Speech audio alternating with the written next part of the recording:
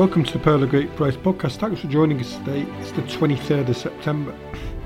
And on this day in Christian history, we go back to the year 1860. And we remember the death from cholera of the Russian theologian Aleksey Khomyakov while treating peasants during an epidemic of cholera. The co-founder of the Slavophile movement was a multi-talented man, theologian, philosopher, poet and amateur artist.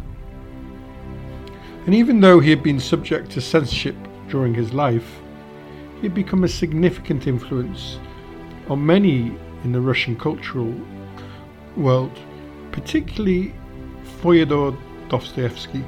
See the podcast of September the 13th. One of the central ideas that Khomyakov developed was the idea of sobornost, to underline the need for cooperation between people at the expense of individualism. Sobornost can be described as a spiritual community of many people focusing on what is common between them. And Khomyakov believed that the West was progressively losing its unity because it was embracing an Aristotelian understanding of unity that prioritized individualism. He originally used the term sobor to designate cooperation within the Russian obshchina, the peasant village communities, as opposed to the individual farmsteads in Imperial Russia. The rise of the Russian Empire marks the time of Khomyakov's thought, and his nostalgic glance backwards was a reaction to this. These peasant communities of obshchina were united by a set of common convictions and Eastern Orthodox values, as opposed to the cult of individualism in the West. Khomyakov's thinking was influential and a key part of the intellectual movement now known as Slavophile, developed in 19th century Russia, which was determined to protect what they believed were unique Russian traditions and culture. However, its influence was much wider than the borders of Russia. Its opposition to the influence of Western Europe sparked similar movements in Poland, Serbia, Croatia, Bulgaria, and the then Czechoslovakia. The role of the Orthodox Church was seen by them as more significant than the role of the state. And socialism was opposed by Slavophiles as an alien thought. And Russian mysticism was preferred over Western rationalism. Rural life was praised and held up by the movement, which opposed industrialization and urban development, and the protection of the mir, the peace, was seen as an important measure to prevent the growth of the working class.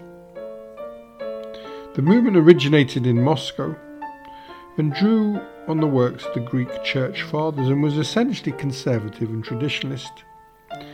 It claimed Russia had its own distinctive way, which should avoid imitating Western institutions, criticising the modernisation of Peter the Great and Catherine the Great.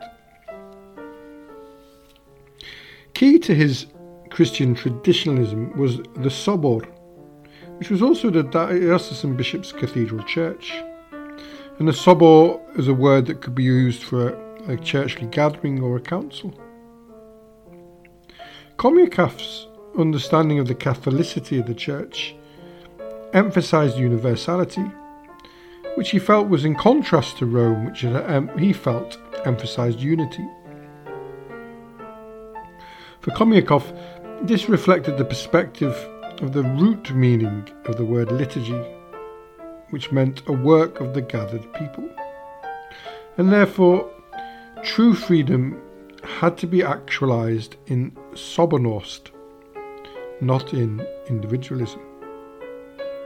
So developing this insight, sobornost became a site of freedom, and free sobornost in love where one finds the true organism of the church.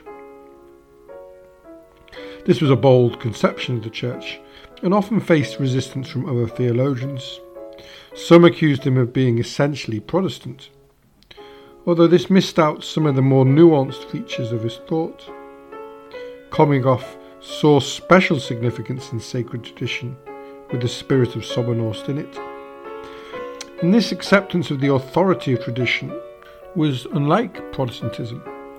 And for Khomyakov, the reformers' cry of sola scriptura, scripture being the only source of authority, was wrong, as Holy Scripture was an inner fact of the life of the Church, and therefore it must be grasped through sacred tradition. To understand Scripture without tradition was impossible.